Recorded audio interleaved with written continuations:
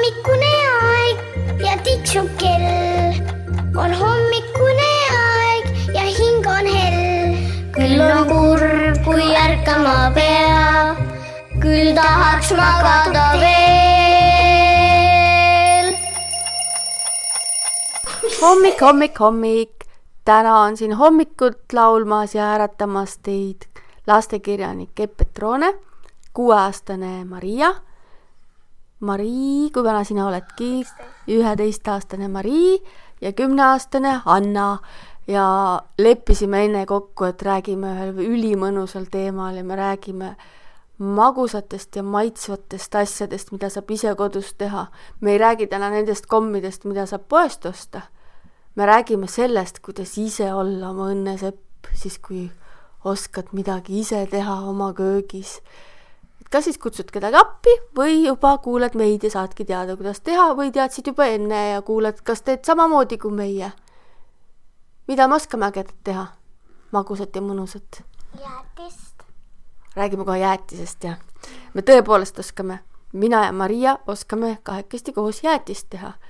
Aga selleks, et jäätist teha, peame me kõigepealt ära seletama, kuidas tehakse koogelmoogelit. Teate ju küll, mis on koogelmoogel? Ei tea. No Marii näiteks teab. Sa võtad munakollased?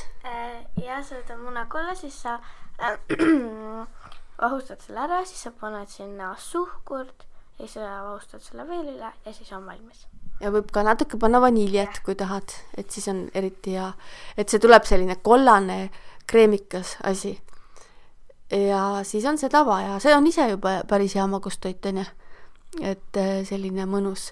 Kui mina olin laps, siis me tegime koogelmoogelit, kui saime kusagilt munasid ja suhkrut. Ja tegelikult saab munavalgest ka teha, olete proovinud. Sest ega see munavalge ei taha ka üksi ju jääda seal. Et vaata, kui sa pead selle munakollase ja munavalge eraldi võtma.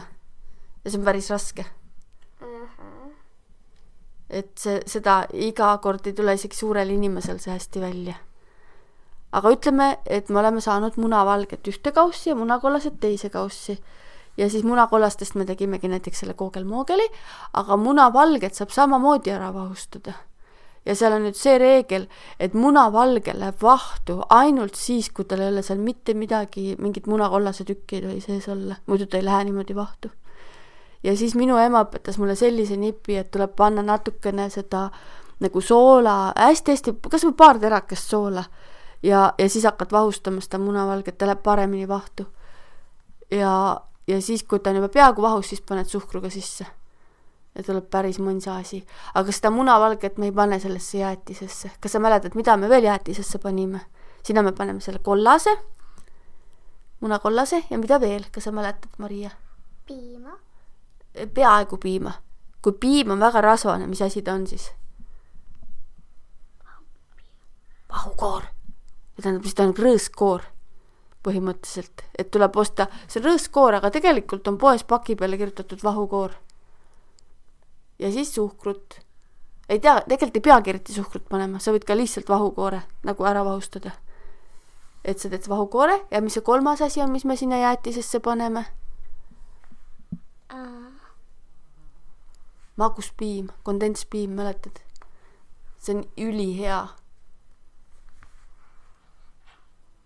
Ja siis segame need kõik ära. Ja ka küpsised ikka panime ükskord sisse. Ja põhimõtteliselt ongi nii, on vaja koogelmoogelit, on vaja kondentspiima ja vahukord. Ja siis edasi, mida veel? Palume, pakkuge, mida võiks veel ägedat panna? Ma ei tea. No paku, mis on hea?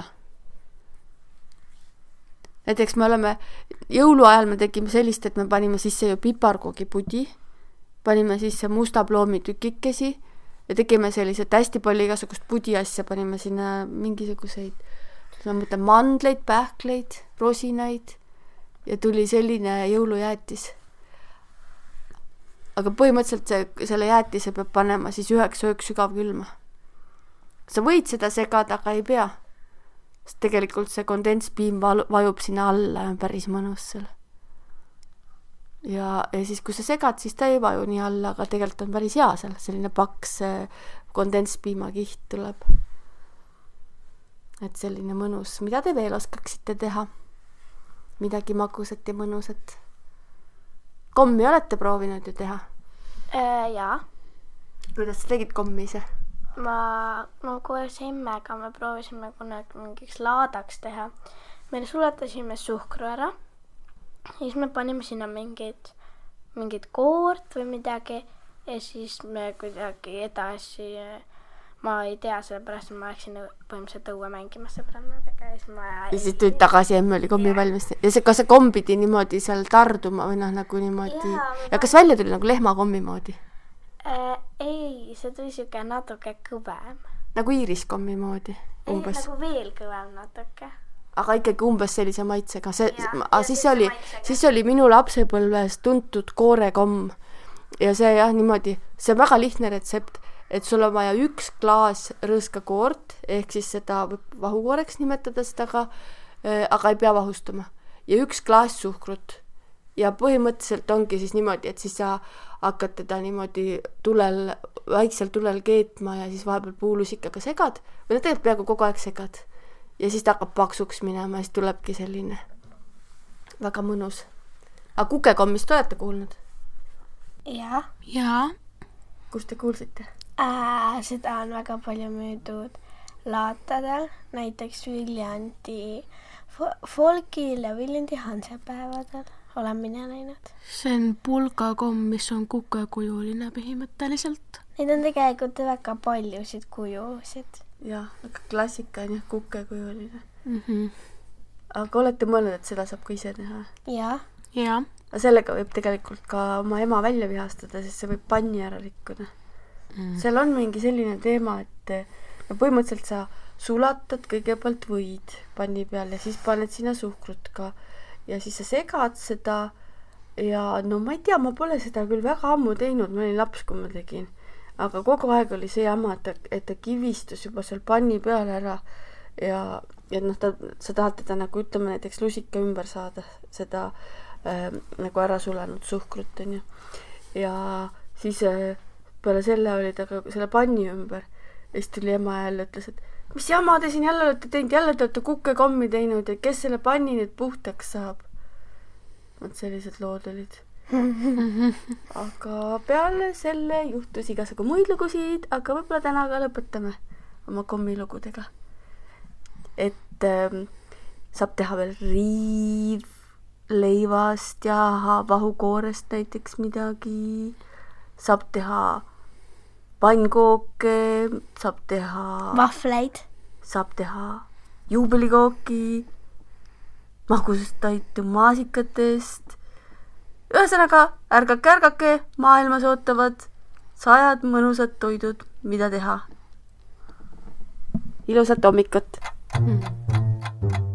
On hommikune aeg ja tiksub kell. On hommikune aeg ja hing on hell. Küll on kurb, kui ärkama pea. Küll tahaks magada veel.